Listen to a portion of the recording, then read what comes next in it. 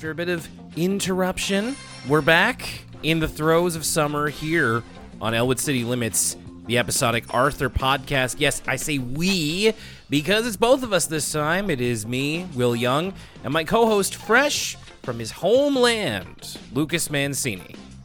Buonasera, William. Buonasera. So good to be back. Grazie mille. Salute, Sir Lucas. Shall we take a look at the list? Hey, listen, you can't do that voice. No, I'm just joking. I'm just joking. Good to be back. Listen, it was fun. I ate the best food I've ever had. Saw some amazing sights. But you know what, Will? I couldn't help but miss my good friend, you, but also Arthur the Aardvark. So I'm happy to check back in with Elwood City Limits, the episodic Arthur podcast. Well, thank you very much for thinking of us, and I'm sure we certainly all were, and I was happy to see all of the updates on your Instagram. It's certainly a beautiful land, and hopefully I'll get to go myself one day. Oh yes, and listen, you gotta hit me up first. I'll let you know the drill. Okay, we'll make sure that I might mean something out there. So we'll make sure that you're welcomed with open arms. Well, thank you so much, and yeah, absolutely, you would be one of the first people that I would come to for travel advice on that. Of course, we are going to get into a new episode of Arthur. Just a couple things to take care of up front. Now, I didn't go any vacation really anywhere exotic, but I did get to see some wonderful sights just the other day when I went to the movie theater. This is something I don't do a lot. I've talked about it in the last few years here, and especially if you're a patron. A vacation to Tinseltown. Yes, and especially if you're a patron and you've heard our ECL movie reviews, which are exclusive to Patreon. Those aren't coming to the free feed anytime soon. My feelings on the theater experience. I was not really positive on it for when we actually went to the theater. So it takes a lot to get me there, but I finally did to see Spider-Man Across the Spider-Verse, and that is the rare instance where, of course, it was very much worth the money to see it on the big screen. Great movie. Still think I like the original better, but I just wanted to, this being an animation podcast, we talk about animation, cartoons, a lot. And finally, now I understand all the memes, I get all the references, I know what everybody is, and it certainly gets my seal of approval. And you can also find out my thoughts more in detail by following me on Letterboxd. So I'm constantly over on Letterboxd, almost 150 movies logged this year, and nice, I'm still going. Will. The cinema is back. There's a bunch I want to see right now, and I feel like I don't have time for it. I even want to see stuff that I know is going to be a clunker, like that new Indiana Jones. I gotta say though, Lucas, it's just it's a little too rich for my bones now. To have the typical movie experience, to go on a date to the movie theater, that's 50 Canadian dollars right there, and I've done that twice this year. Are you going on Tuesdays, though, Will? No, I'm not going on Tuesdays. Okay, well, there's your problem. It's cheap day on Tuesday. Listen, if it ain't on Tuesday, I'm not seeing that ish. Okay, that's first and foremost. Well, I'm not going on Tuesday because I'm recording Elwood City Limits on a Tuesday. Oh, see, we've gotten to the crux of the issue. Also, it was for my wife. Okay, it was for my wife's birthday. So, and the time that I went before a couple months ago, it was for Mother's Day. So it's like, I see. Oh, sorry, can't go on Tuesday. I've got a life. So exactly. Can't go on Tuesday. You're gonna get hit with the old rolling pin. Really, though. And a little piece of Arthur-related news here. Now, this is for our Canadian listeners, and this was also news to me. This was brought to my attention by Retro on Twitter. Sorry, Retro, I'm going to get your handle correct for the end part of this quick segment. And they let me know that there is a streaming service called Pluto TV, which I had not interacted with before this. And it's basically, I love this. You thought that Netflix and all those other streaming networks were just basically reverse engineering TV. This seems to me like it's literally just TV you watch on the internet. You can pick from all kinds of specialty channels and watch them with ads. It's TV. It's TV.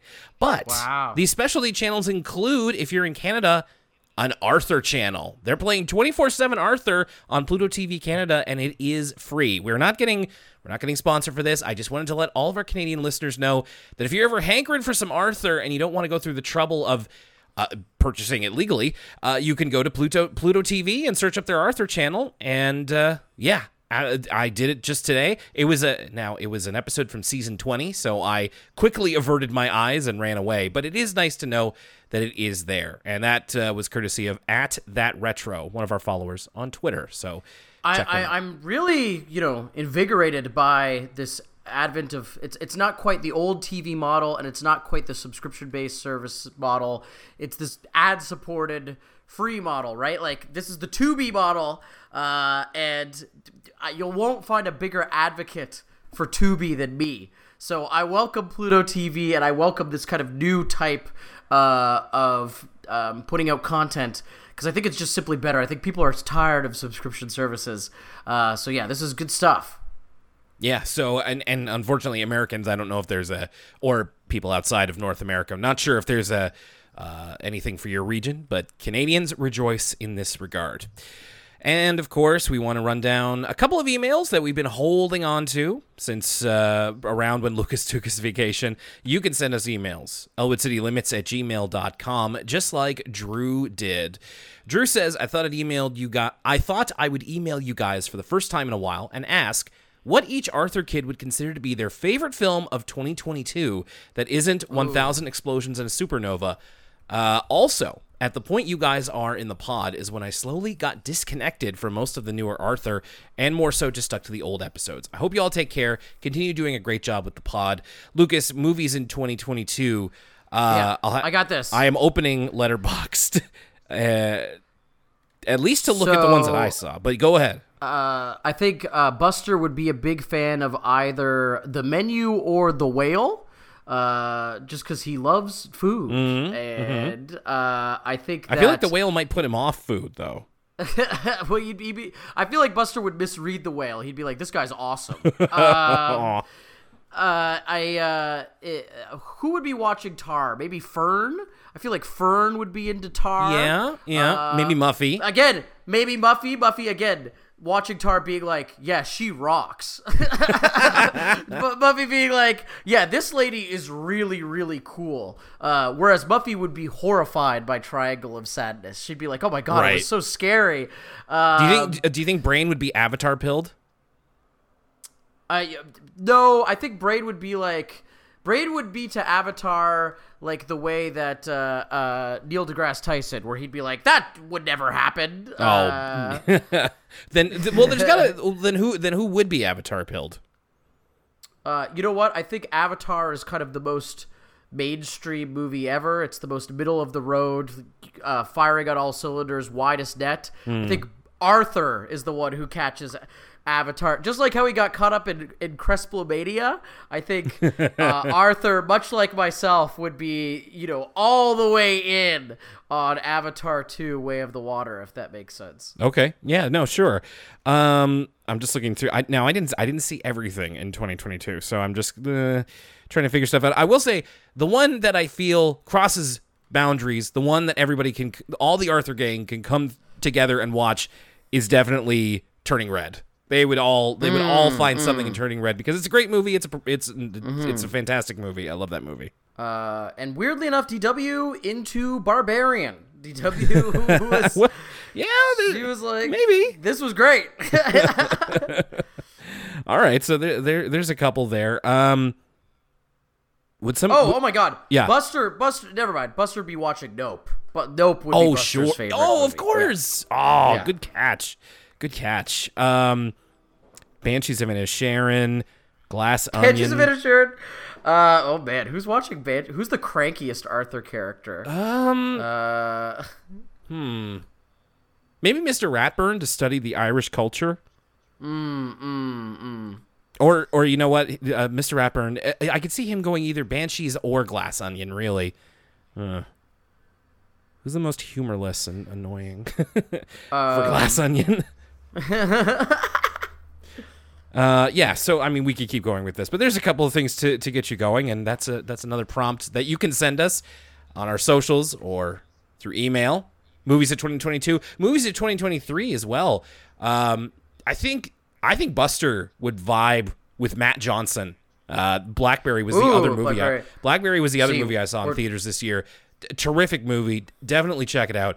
Him and Matt Johnson, peas in a pod, in a way. True. They have a similar sensibility for sure. It's too early to give the Arthur characters movies of 2023. We can't decide, which Arthur characters are Barbie people and which ones are Oppenheimer people. That's true. We gotta see the darn movies first. Yeah, you're right about that. And our other email is from Funith. Hey, Will and Lucas, was thinking back on your review of such episodes as Flippity Francine and Buster Bombs. If Arthur was still going on for an episode of Arthur when it gets revived, I wonder what your thoughts would be. On a Buster-centric Arthur episode, dealing with internet fame again, but this time touching on troll/prank humor, a la something in the vein of Tom Green. Imagine if Buster took an approach to that type of comedy and the lessons that can be learned, like how pranking goes too far for the sake of internet clout, the way so many online influencers do. Also, I can totally see Buster singing the Sausage Song. Well, there you go. Another movie that Buster's going to discover in college, and it's going to bust his brain wide open. Yeah. I love that old Tom Green's. Like, have you ever watched like Tom Green's public access TV show? No, not in depth. No. It was on, a lot of uploads of it are on YouTube, but it was on like local access cable, like whatever the Rogers channel was, in where he was in Ontario. And in a way, Tom Green kind of invented the sort of, for lack of a better term, this is kind of a misnomer, but the anti-comedy. If there's no Tom Green, there's no Eric Andre, there's no I Think You Should Leave, there's no he was really kind of ahead of his time, and you especially see this with his public access show, which is really esoteric, and it kind of has to be seen to be believed. But yeah, it is interesting to think of Buster getting involved with like, not really a Tom Green sensibility, but the YouTube stuff where it's like, it was a prank, bro. Yeah. Buster starting fights in public and that kind of stuff. He pranks Binky, and it doesn't go his way. There's definitely a bunch of episode concepts that we'll never be able to follow up on that have to do with more recent online trends. So that is one of them. Thank you, Funith. And thank you to Drew and everyone who emails us, elwoodcitylimits@gmail.com. And we also want to say thank you to our patrons who go over to patreon.com/elwoodcitylimits and plunk down a bit of their money to hear extra podcasts and extra content, such as we recently had our extra podcast for the month of June. It was For the Kids, a PBS Kids podcast. We were talking about, speaking of a movie mentioned several times in that episode, The Banshees of Inisherin, Jakers, The Adventures of Piggly-Winks, probably the most Irish PBS Kids episode series that there has ever been. So if you want to hear us talk about that and like 50 plus more PBS Kids shows, check out that podcast. And later in July, we're going to save this to the end of the episode. I should say, I'm going to be pitching something at the end of the episode for the July episode of ECL Origins. And hey, free feed listeners, we love you too. We had a little bit of a shakeup to the schedule recently. So if you haven't checked it out yet, we did put an episode of ECL Origins on the free feed. And it's all about Yvonne of the Yukon. Now, it doesn't matter if you've watched every episode of Yvonne of the Yukon or if you've literally never heard of it before. You have to know more about it. That's why we made that the free one. I promise you, it's even more depraved and gross than you think it is. For like a children's cartoon in 1999. Check it out. I don't think you'll be disappointed. It was such a blast to record. And if you like what you hear, you can be like one of these people who signs up at patreon.com/ElwoodCityLimits. People like Ian Collis and Light Relentless. People like Shayna Bennett and Michaela Gibson. People like Revd, Michelle Sprzinski, Allison Archambault, and Sydney Long, yes, but also Vanessa. People like Awesome Eddie 21, The Flying Sparks 32, Ricardo A. Soto, Matt M. and Emma, Cecil Robinson, Thunder Yetta, Oscar Vest, and Scott Ripley, and our newest patron, Maisie Rose Sterling. Welcome, Maisie. Thank you very much. And thank you to everyone at patreon.com/ElwoodCityLimits. But no matter where you are, we're talking Arthur here. We're back at it again. And look what was waiting for you, Lucas. After visiting the beautiful homeland of your ancestors, you come home, you get your sleep back, you get your life back in order, and it's the episode Pets and Pests. Yeah, and you know what? At first, I didn't realize that this was going to be kind of a bad surprise, and then when we got into the episode proper, there's a reveal that kind of made my heart sink a little bit. But let's get into it. All right, let's do that. So, Pets and Pests. It starts out with the Reed family, so it kind of fools you into thinking it's going to be like an Arthur-centric episode. And the happening is that a mouse has invaded the Reed house, and this is all happening during breakfast as Dad has made a fresh loaf of banana bread, which my wife recently did that. I love banana bread, and as Dad says, fresh banana bread, nothing smells better. He might be right about that. He might be right. DW and Arthur are arguing over the cereal box prize, which I'm not even confident happens anymore. I don't buy the type of cereal that gives prizes anymore. I'm too old. I'm just happy that the Crunch cereal still exists. Yes. That's one of the kind of stalwarts of the Arthur continuity Bible, is that if there's ever a cereal, it's going to be Crunch cereal. Was it season 1 where Arthur wins the box top contest? Yep. Yeah. So that's been a consistent through line. Or here's an old one for you. It could be Honey Squids, maybe. The prize is a treasure chest, but it's a ripoff. There's no fortune inside. Or rather, I should say, there is no fortune of jewels inside. It's just a fortune. Like, just a little writing on a piece of paper. Yeah. A stranger is just a friend you haven't met yet. It's not even a good one. Really good line delivery from DW. It's always funny when DW speaks wisely beyond her years. She's like, "Hey, where are the rubles and the pieces of 6?" Which is not like a turn of phrase that a 4-year-old would ever say. So they reveal the banana bread, and there's a mouse that is going to town on it. Now, the mouse looks quite friendly. They go out of their way to make sure it doesn't look mean or anything like that. But the whole family freaks out, and Arthur does a Zach Morris freeze frame here, where he stops time and just kind of takes in the whole situation of, you hear a lot about nice mice, like the good mice, one of the good ones, like Stuart Little or Despero, the brave mice of stories. But then when you get a real mouse in your house, it can become a whole different type of problem. And then Arthur even signals off camera for the frame to be unfrozen, and everybody freaks out about the mouse. Which, as somebody, I haven't had this happen in a very long time. This was back when I used to live at my parents' house almost a decade ago. We got a mouse or two in there, and that was always kept everybody on edge. A couple of things. First of all, it has to be said, or else the listeners are going to bring it up in the Discord. Yeah. For those of you playing the Elwood City Limits drinking game at home, the animal hierarchy, it's weird that there's anthropomorphized animals like Arthur, and then there's a mouse, and the mouse is like an actual animal. Go back and listen to our 6 years of podcast episodes to hear me will talk about this and speculate about this ad nauseum. In this case, it's kind of extra weird because Mr. Ratburn is a rat, right? So sometimes the animals, they're careful to be like, there's no kind of anthropomorphized equivalent, right? There's like, oh, there's a lizard. And it's like, okay, there isn't really any lizards going to Arthur's school or in the community, so it makes it less weird. These ones are extra weird, where it's like, okay, why does Mr. Ratburn get to be Mr. Ratburn, but this mouse is a pest? It's extra weird also because Mr. Ratburn has rat in his name, right? Usually when the characters refer to themselves, they like act like they're people. They don't really acknowledge, I'm a rabbit, you're an aardvark, yada, yada, yada. So, yes, it's all very strange. You're not supposed to think about it. It's really weird. Especially, we'll get into it, but the animals that don't get to be funny animals are also sentient in a way that the kind of dog and baby episodes reflect on, that makes this whole thing even stranger. Yeah.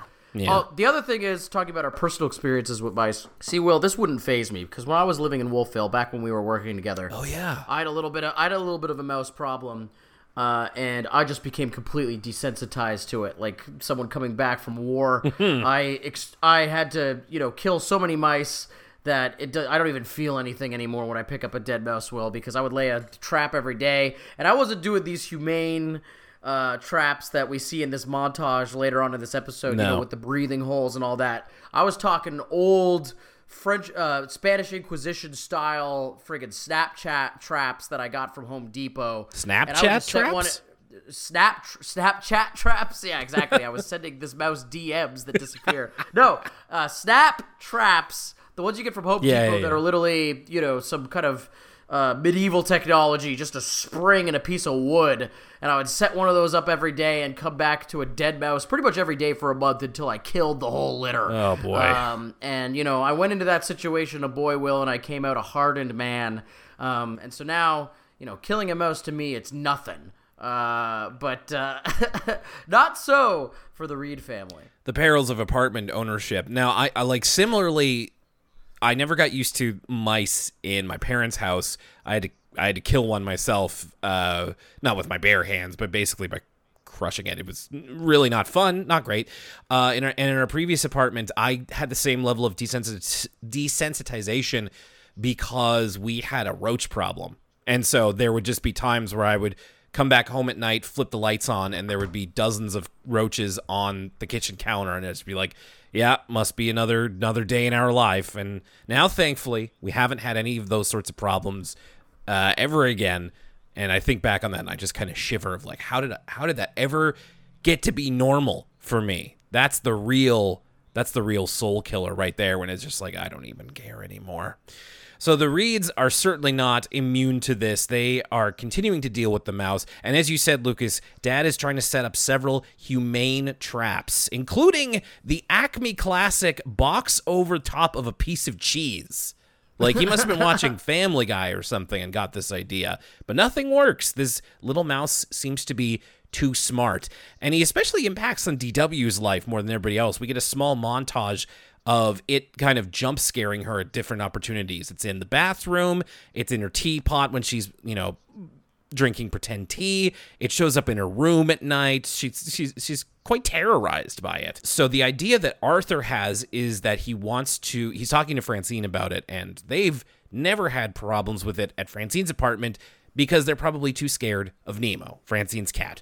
So Arthur and DW borrow Nemo for a little bit in order to get the mouse, which Pal is insecure about. And it's at this point of the episode where it turns into a dog and baby episode, and I was just like, they Trojan horsed us with this one. I thought we were going to be dealing with this from Arthur and DW's perspective. Maybe the cat and dog don't have to talk. Like, Yeah. How about that? But no, unfortunately. I'm right here with you, Will. This was the bad surprise I was talking about. I was actually kind of with this episode up until this point. It was funny watching Arthur's dad struggle with all those mouse traps. And, there's a pretty funny visual of literally all of the mouse traps stacked on top of each other, including the cardboard box and stick in the trash. This episode had me, the family dealing with this mouse problem. I was like, okay, I'm here for this. There's some good comedy here. And then when we get to Pal and Kate, Pal's kind of grating British voice, and I was like, oh man. And then I just kind of checked out from there. And this is pretty early in the episode too. This is like at the 5-minute mark we realize that it was usually we know it's a dog and baby episode with the cold open. So, and also Nemo's voice that I think we both liked initially. It's just like the more that you hear it, the less you like it. It's really better in short bursts. And Nemo is a main character of this episode. He talks a big game about how experienced he is with catching mice. He says he's a master of cat foo. But he's all talk and no game because he tries to look for the mouse that night and is easily spooked and becomes too afraid of it. Kate teases him a little because she says, I wonder if the mouse is the Gabanook. And Nemo's like, oh, yes, that's Pal's voice, whatever. It's like, that's what it was. It was the Gabanook. What is it? And Pal says that's a word that Kate just thought up. So Nemo and Pal have to work together to try and trap the mouse. And it almost works. Their trap is a moldy piece of salami that Pal was keeping in the front garden. And this has like actual spores growing on it. This is dangerous. But they set it outside on a plate, and then they close the door, and they're very happy. Like, this is the most that Pal and Nemo have ever worked together. But then the mouse easily gets back in a hole in the side of the house. Go figure. I did kind of like this little segment. Like, it's kind of cute to watch. It's weird to watch Pal and Nemo stand on their hind legs and hug each other. Like, they look like, it's the only time I've ever seen Pal kind of stand like Brian Griffin, again, to reference Family Guy. I have it freeze framed on this right now, and it just looks odd. You know, it looks a little bit like, no pun intended, watching a dog walk on its hind legs. But I liked this kind of fake out. They're so proud of each other, and it's kind of the only time we've ever seen Pal and Nemo get along, which is notable. But it is soon all for naught. Yes. So eventually, as we said, the mouse comes back in. The Reeds decide they're going to call an exterminator. I did like this, how they have to Mom and Dad have to dance around the fact that the exterminator is going to kill the mouse. Mom likens it to DW and says that the exterminator is going to give the mouse a potion that will make it fall asleep. And Dad adds, forever. And DW is like, oh, okay, and doesn't think about it. It's like, no. Yeah, I thought this was going to come back. Like, if this episode wanted to be even more annoying, it would be like, oh, now DW wants to not kill the mouse, like, because she feels guilty about it or whatever. Yeah. And I liked how this was just like, nope, we're just not going to deal with this. Meanwhile, while this is happening, while they're waiting for the exterminator to come over, while we're in the middle of a dog and baby episode, who comes over but LaDonna? LaDonna's here, and she's bringing over a surprise for Arthur that turns out to be her pet albino rat, who gets out of her bag and ends up scaring Nemo and Pal because they think that the mouse that's in their house has like grown larger because of all the food that's been eating. But no, this rat can talk in the same way that Pal and Nemo can talk. And he has a southern gentleman voice. He introduces himself as General Bucephalus Calpurnia Higgins, or just General Higgins, as LaDonna calls him. So they actually make quick friends. Much to my delight, Will, because of all the funny accents. You know, Will, me and you, listeners, this will come as no surprise, that me and Will like a funny accent. Oh, yeah, we do. We really, really do.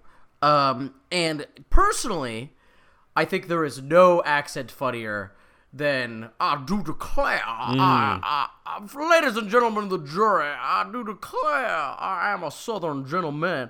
And the fact that he describes himself, this I couldn't believe, that he's like, I am a white rat. That was moment of the episode for me. I almost saved it for being a dog and baby. I was like, okay, this guy I like and I want to see more of. I did put that down. I am a white rat. And speaking of Glass Onion, he's just white like he's Steve Harvey. Like, it's amazing. Yeah, it's speaking of, like, can't hear this voice without thinking of Benoit Blanc from Glass Onion. That real type of deep southern type of accent. So yes, that slightly elevates it over your typical dog and baby fare. So the rat is quite friendly and manages to track down the mouse and convince it to leave. And we do get one voice line from the mouse. General Higgins says that there's plenty of cheese at another house down the street or something like that. And the mouse goes, "Any camembert?" And that's its one line. Unbeknownst to the Reed family, the mouse is long gone by this point, and LaDonna shows that General Higgins actually does tricks. We see him running through a hoop. Apparently, he can play basketball with a ping pong, and DW is quite taken with him, so she seems to be over her rodent phobia. And this is the end of the episode here. I found this to be a little strange. Like, it seemed to be going for a different vibe than the whole rest of the episode, and I wonder if you picked up on this too. It's like everybody kind of leaves. Like, Arthur is taking Nemo home, who's very kind of still creeped out by rodents and very much wants to go home. Like, Arthur leaves. Like, Arthur and LaDonna walk out of the house. They wave goodbye. DW looks out the window and sees the mouse and waves goodbye, and everybody's happy. And I'm like, it struck me really weird, and it's hard for me to explain why. Well, there's no real arc to this episode. It's just like it's like Deus Ex Machina. They are able to talk to the mouse, and then the mouse leaves. There was a lot of places this episode would go, and I try not to be, critical of episodes for what they're not. Rather, you try to, take them for what they are. But for a second there, I was like, okay, is there going to be some confusion when General Higgins escaped and LaDonna can't find him? Like, is the exterminator going to accidentally be threatening General Higgins and they're going to save him, and that's what's going to get DW over her, mouse phobia or what have you? Or there was the stuff earlier where I thought it was going to be about the humans instead of the dog and baby. There was a lot of places this episode could go, and it just kind of fizzles. It's just very strange. Yeah. Not really an arc to it. Yeah, agreed.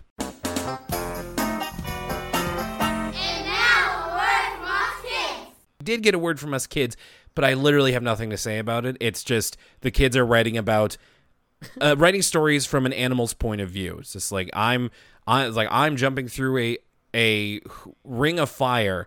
I really hope I don't hurt myself. I am a lion, and it's just there wasn't really anything funny or notable enough in there. Did you really get anything out of this? Two quotes. One, when they were talking about the lion's perspective, there was a funny line where they were like, okay, we're trying to think from the perspective of a lion. What would he be thinking? And it's why are they making me do this? That's pretty funny. And then the other thing was the conclusion we end on, the big lesson from this Word From Us kids is you should write stuff because you get to use your imagination and make your own stories. Good reason to write, I guess. You get to use your imagination and make up your own stories, Will. Succinct and to the point, that kid does not need an editor. Supporting this podcast is how it keeps going, and it's very easy to do. So here's how you can do that. If you're listening to this show and want to get the full back catalog of Elwood City Limits and all of its sister shows and offshoots, you can listen on Apple Podcasts, Spotify, Google, and even more services. You can also go to our YouTube page, youtube.com/Elwood City Limits for the full back catalog. If we aren't on a service you use, please let us know. You can interact with us on social media. We're on Twitter @ECL Podcast, Instagram @Elwood City Limits, and twitch.tv/Elwood City Limits Pod for our occasional streams. We're also on Facebook and Tumblr. Feel free to reach out to us on social media, or you can email us, and your email might be read on the show, elwoodcitylimits@gmail.com. Finally, for exclusive content including entire side series like For the Kids, a PBS Kids podcast, and ECL Origins, subscribe to us for as little as $1 a month at patreon.com/Elwood City Limits. That's all for now. Thanks a lot for listening, and now back to the show. And now, back to Arthur. Lucas, who really owns anything? That's the question we're asking at the beginning of Go Fly a Kite. Literally, Arthur at one point looks at the screen and says, "Who really owns anything?" Man, you're telling me, you're telling me, Arthur.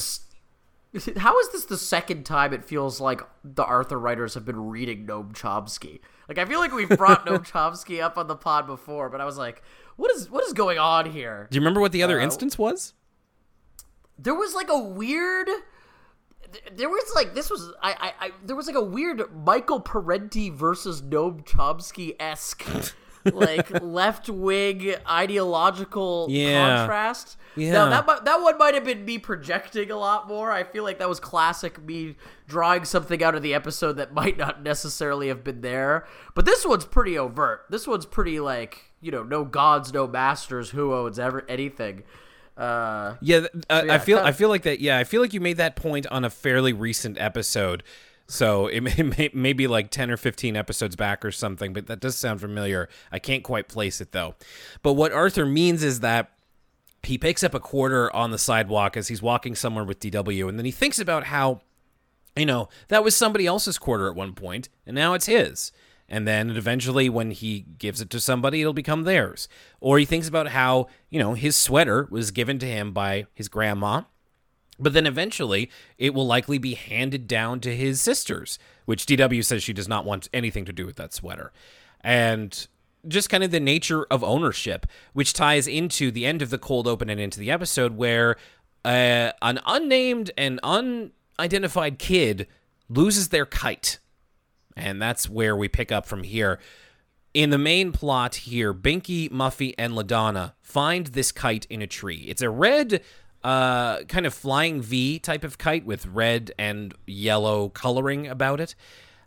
So they find the kite while Muffy is in the park practicing her long putt, as she's a golf player, And Binky we see with his butterfly net. He's practicing his butterfly collecting. So we haven't seen that in a good long while. LaDonna figures into here eventually. She's trying to read in a tree. But they find the kite, and they all take turns flying it there. Initially, their idea is that so the owner can see it, but then they just have a lot of fun flying the kite. Or as LaDonna calls it, she refers to it as a majestic wind eater. Before we get into the episode proper, Will, do you ever fly kites back in the day? I feel like I don't have that many kite memories. I wasn't a big kite guy. Yeah, probably. I just don't really, probably did it once or twice, and then, I don't know. Like, it's not something that ever really stuck with me. I think even as a kid, I was like, all right, I'm kind of bored with this now. You're like, what's with this Benjamin Franklin ass toy? They've invented better toys. Give me a Transformer. Yeah, just, you kind of just stand there, and I'm sure that there are people who can make it do tricks, and it is a bit more complicated when you factor the wind into it and everything, but I think kite flying is something that cartoons seem to make more interesting and fun than I actually found it as a kid. What about you?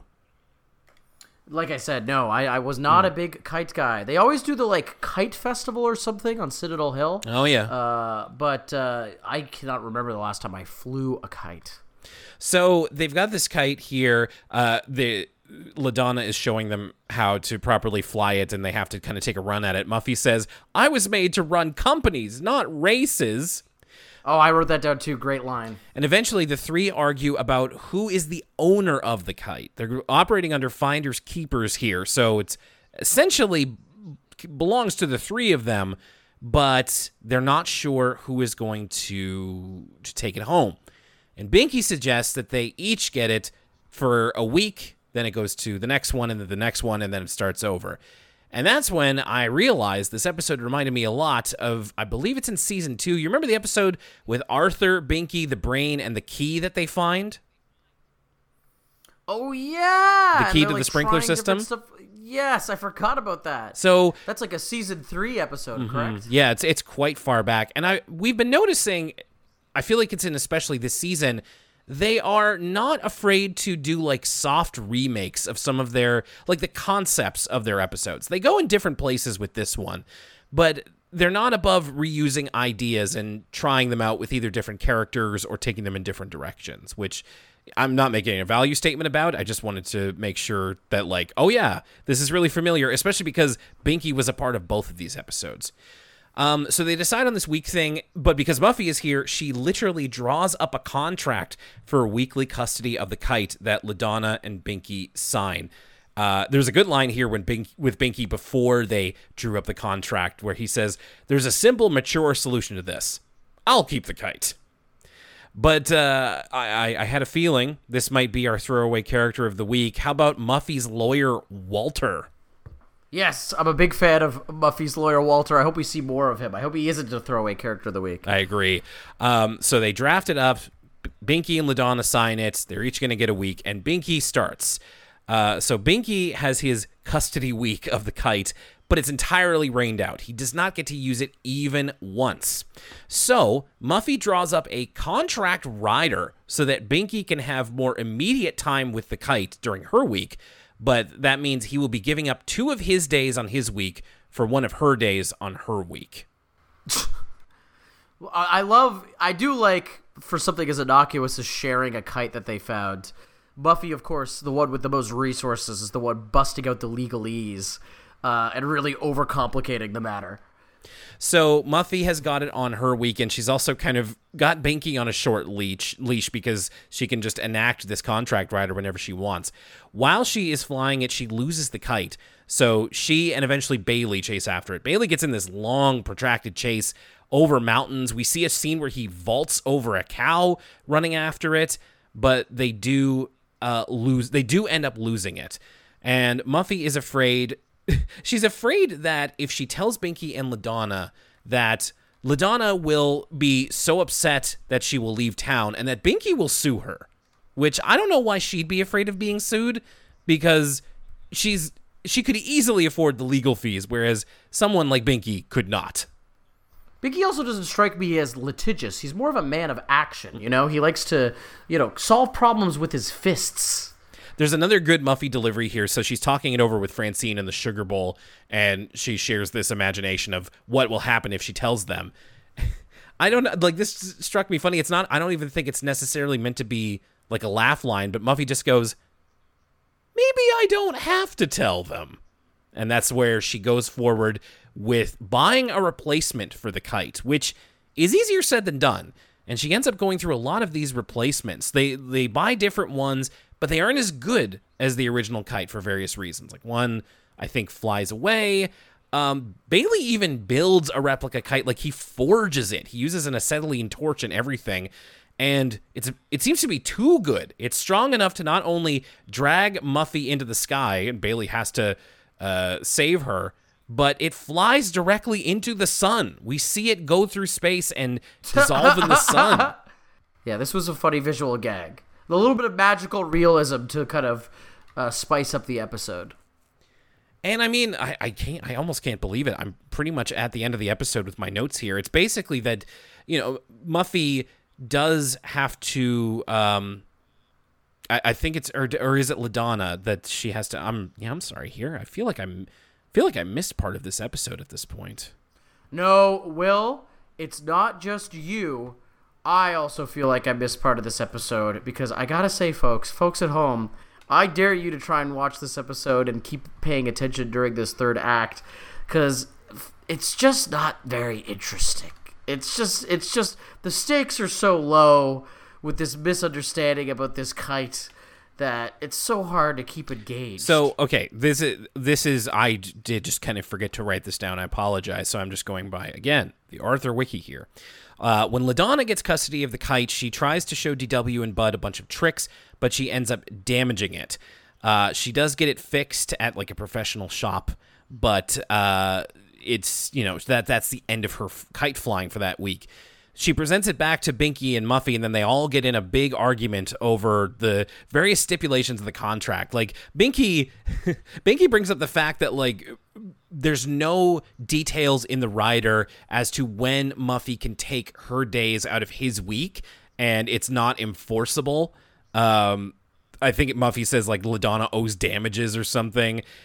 And then the owner of the kite comes along, and it's Carl. I'm always surprised. When we did our episode about Carl, we did a couple of different podcast episodes about Carl, and every time I see him, I feel like, oh, this is the last time. Oh, this is the last time. And then he shows up one more time.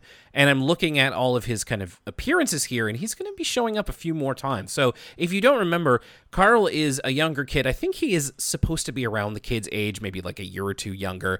And he was introduced in an episode where George found out about autism, which the episode itself is a bit dated, but it is... and the ways in which it interacts with autism spectrum disorder, dated, maybe a little simplistic, folds it in a little bit too neatly. We did a whole ECL flash forward episode. It's back in the free feed with the thoughts of autistic people about this episode. But Carl is here, and it is his kite. He reclaims it while the three of them are bickering over their contracts, and he is still very much the same character. He speaks very matter-of-factly. He's able to rattle off facts, like he knows exactly how long he's had the kite or how long that he's flown it. And he's also very sensitive to loud noises. He covers his ears, Carl is a bunny, so he covers the side of his head where human ears go and not his bunny ears on the top of his head, because he says that the three of them are arguing too loud. But he allows them to fly with him as long as they are quiet. And that's the end. I gotta say, you mentioned that the Carl's introduction episode is a little bit dated, and I was a little... I want to do this carefully, and this is one of the reasons why I'm so happy we have the Discord, so we could hear from people who have lived experience on this matter. Mm-hmm. But I felt like Carl here felt like a caricature. Like, he feels like Rain Man or something. Like, he shows up and basically lists the exact date and moment he lost the kite. Yes. Which doesn't... it's not really reminiscent of anybody I've ever met in my life. I've been around autistic people, and they don't really operate like this, right? You could have your fixations or whatever, but nobody's like, yes, I remember it was at this moment, at this day, of the blah, blah, blah, blah, blah, like listing off dates and times. I feel like that's kind of a fictionalized idea of what an autistic person is. Again, a la a Rain Man or something, and not necessarily indicative of people's actual life experience. Now, I kind of... welcome audience suggestions or sort of lived experience on this matter, and so I'm excited to see the emails about this moment. But I don't know, I feel like Carl was kind of done dirty here. He just shows up, lists the time he wants that he lost the kite, and then kind of says, yeah, you guys can be quiet so I can fly it. I don't know. If Carl's going to be used again, I would like to just see like actual stories or narrative arcs with Carl, and not him to kind of show up and then list dates and times. I agree. I think that it's really hard to even make Carl a character because outside of his one episode, the times that he has shown up, it's very quick and it's as a supplement to what is already going on. So you don't get a sense of him, other than his interests perhaps. But like you said, Lucas, sometimes, and especially if it's in a very short window as at the end of this episode here, it starts to feel to me like it's getting a bit close to, as you said, caricature. So, yeah, I agree. Would love to hear from our listeners about this, about the continued use of Carl. Now, we've already had, of course, many, many listeners' feedbacks on the original episode, but as Carl continues to show up, I would really like to know what people think about his continued cameo appearances, and maybe if we're lucky, I have no idea, maybe we do get a Carl-centric episode. I'm hopeful. But yeah, putting him at the end of this episode, it's nice that he's here, but it's also like... definitely want more. And it's a shame that, like, it reminds me of the character in, like, the girl in the wheelchair that in that Brain episode. Do you remember her name? Because I don't, and I think that that's a problem. I think that it's nice that a lot of the Arthur characters can deal with different problems, issues, and occurrences in a child's life, but it's too bad that it seems, from where we are right now, there are more episodes behind us than in front of us, and I feel like characters like Carl or that other character whose name I don't remember, you might, but I don't, because she was only in, one episode, maybe two, could be better served, and could be, like, what happened to Marina? Like, where is she? Like, she was around for quite a bit, and I liked her as a character, and it just occurs to me now, like, she's nowhere to be seen. So, I don't know. I think that it's also hard because Arthur started at such a different time. It started at such a different time than other more recent cartoons, which are able to take in those types of characters and give them more rounded experiences and make them more naturally fitting parts of the cast. And maybe this was just growing pains of maybe the Arthur writer's room wanted to include these characters more, but either couldn't think of ways to do it or had to focus on a bajillion other characters or something. I don't know. But it is kind of a shame. That's the end of that episode. Would certainly love to hear people's thoughts on this, but let's talk about our own thoughts here as we go back to Pets and Pests. Lucas, your return episode, what'd you think? I was not a fan of Pets and Pests. There's a few moments that I enjoyed. The hug between the animals. What's his name? Dr. Higgins? General Higgins. I want to hear more. General Higgins, Esquire, at your service. I want to hear more from him. But everything else, I could take or leave, Will. I don't want to, get ahead of myself, but actually, I want you to hear, what did you think of Pets and Pests? Well, there's always... there's almost never a complete write-off of an episode of Arthur. There's usually, if nothing else, like a funny line, visual gag, an interesting idea. Even with these dog and baby episodes, which we've already talked about, we're not a huge fan of. Like in this one, yeah, General Higgins did have a funny voice. There were a couple of good lines. And the original idea of the Reeds having to deal with a mouse in the house was something that I was interested in. Yeah, I'm not crazy about it. It certainly isn't like, it's not the worst dog and baby episode I've seen. In fact, if I take them all together, it might be on the upper end just because of General Higgins' funny voice. But yeah, otherwise, I'm just like, not really into these. Never really have been. Probably won't be. And then it's interesting that we got into a little bit of a deeper conversation than I was expecting for the end of Go Fly a Kite, because I almost surprised myself talking about it. I'm just like, wow, not a lot happened in this, huh? It just it almost snuck up on me of like, yeah, I don't know, this wasn't great either. And it's not that it was especially bad. It's just that like, it's kind of forgettable. And especially watching it the first time and realizing like, oh, they're just doing the key episode again. Okay. And it's not to say that they shouldn't necessarily try similar ideas with new characters, and I am glad that they did that. You know, the Muffy, but interesting to see the dynamics work between Muffy, Binky, and LaDonna. But you know, in the end, I as you yourself said, Lucas, I found it kind of hard to pay attention to or care about. So, you know, it's fine. Couple of fun lines in there, and the appearance of Carl is, at best, as we say, a mixed bag. So, yeah, I'm kind of also a little bit mildly down on this one, too. What about you? I was not a fan, Will. I would describe this episode as mid in the worst way possible. Ooh. In fact, I would say these two episodes combined make up the worst episode of the season thus far. Ooh, I just was ouch. like, you know, we got some dog and baby stuff. We have some stuff I don't care about. You know, LaDonna just being kind of annoying. This episode is kind of the combo breaker in that I feel like we were feeling pretty high on the Flash era thus far, being like, okay, they're doing some interesting stuff with the writing. These two episodes are kind of what I expected from the Flash era at its worst, which is just Arthur spinning its wheels. Nothing interesting happening. No arcs to any of the characters. Yeah. No nuanced morals. No funny storytelling or standout kind of funny moments or interesting writing. It's just kind of boring, Will, which is about the worst thing an Arthur episode could be. So 2 thumbs down from me this week. Yeah, this is like the Arthur equivalent of filler almost. It's just like, yeah, this is just another like, you can plug this in anywhere.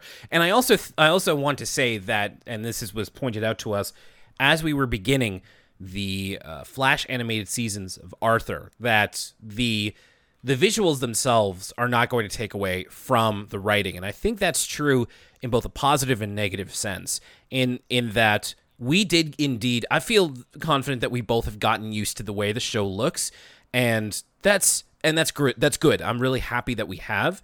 But it also means that like the show is still going to live and die on its writing. And yes, it is a kids show. Live and die. Perhaps the language I'm using is a bit harsh, but it's like, yeah, our enjoyment is going to be dependent on the situations they come up with and how strong the writing for the characters is. And neither of these I felt were all that strong. And it doesn't help that one of the stories is based on a premise that Lucas and I don't really like.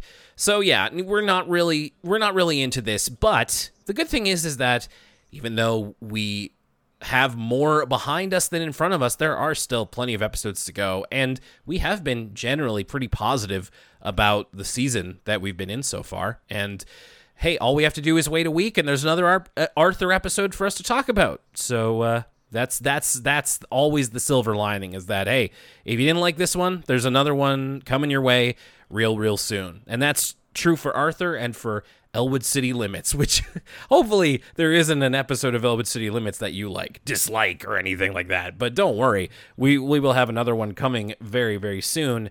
And we will also have another monthly podcast coming at the end of July. Now, Lucas, I haven't discussed this with you off air, and I apologize. This is, I'm not trying to do a gotcha moment here or something, but I did. Oh my gosh, what's happening, Will? I wanted to get your natural reaction to the idea that I had for the next 2 entries of ECL Origins, because I knew from the beginning I wanted us to talk about something that we actually spoke about this briefly in the For the Kids episode that came out in June on Jakers, The Adventures of Piggly-Winks, because that is a CGI animated show. And there's a CGI animated show. There's a couple of CGI animated shows that are very close to us. And so I wanted to, it was tough to think about because I'm like, well, there's two that I can think of in particular that I think are special to both of us. And so I think I have a bit of a skeleton of an idea here, and I want to see if this sounds agreeable to you. So at the end of July, I would like to talk to you about the first CGI animated television show, Canadian television show, made by Mainframe Entertainment, Reboot. That sounds divine, Will. I'm ready to jack in. I'm ready to, by the user, I'm ready to return to a cult Canadian classic. But, and here's the other thing, is that when we were going to start ECL Origins, I kind of asked you of like a special shows that were special to you that you wanted to watch. That's why we started with SpongeBob. We eventually talked about Yvonne of the Yukon, Homestar Runner, all this kind of stuff. And one of the ones you told me is another Mainframe show that I think that, you know, we do research for these episodes. We do research for these episodes a little bit lighter on the research than, say, For the Kids, a PBS Kids podcast. But in talking about the story of Reboot, I'm definitely going to talk about the story of Mainframe Entertainment. And then, when we get to what will be the episode of ECL Origins in September, I would like to talk about the other big Mainframe show from the 90s, which will involve a bit of history of Transformers. Because, Lucas, I'd like this to be a two-parter. In July, we're talking about Reboot. In September, we're talking about Beast Wars. Beast Wars, or as we like to call it, Will, not to cannibalize our episode, Beasties. Beasties. So that's what I have in mind for the Patreon content coming for summer. And of course, we will have a For the Kids episode coming in August as well. I won't tell you what that is just yet. We'll wait till the beginning of July to reveal that. But yeah, that's what we have for the next two episodes of ECL Origins. We're going to talk about Reboot and we're going to talk about Beast Wars, two shows very close to our hearts and very, very important to the animation industry as a whole, I would dare to say. So if that sounds good to you, check us out. Patreon.com/Elwood City Limits. Pay what you want and receive our premium podcast, one per month, plus every ECL episode early.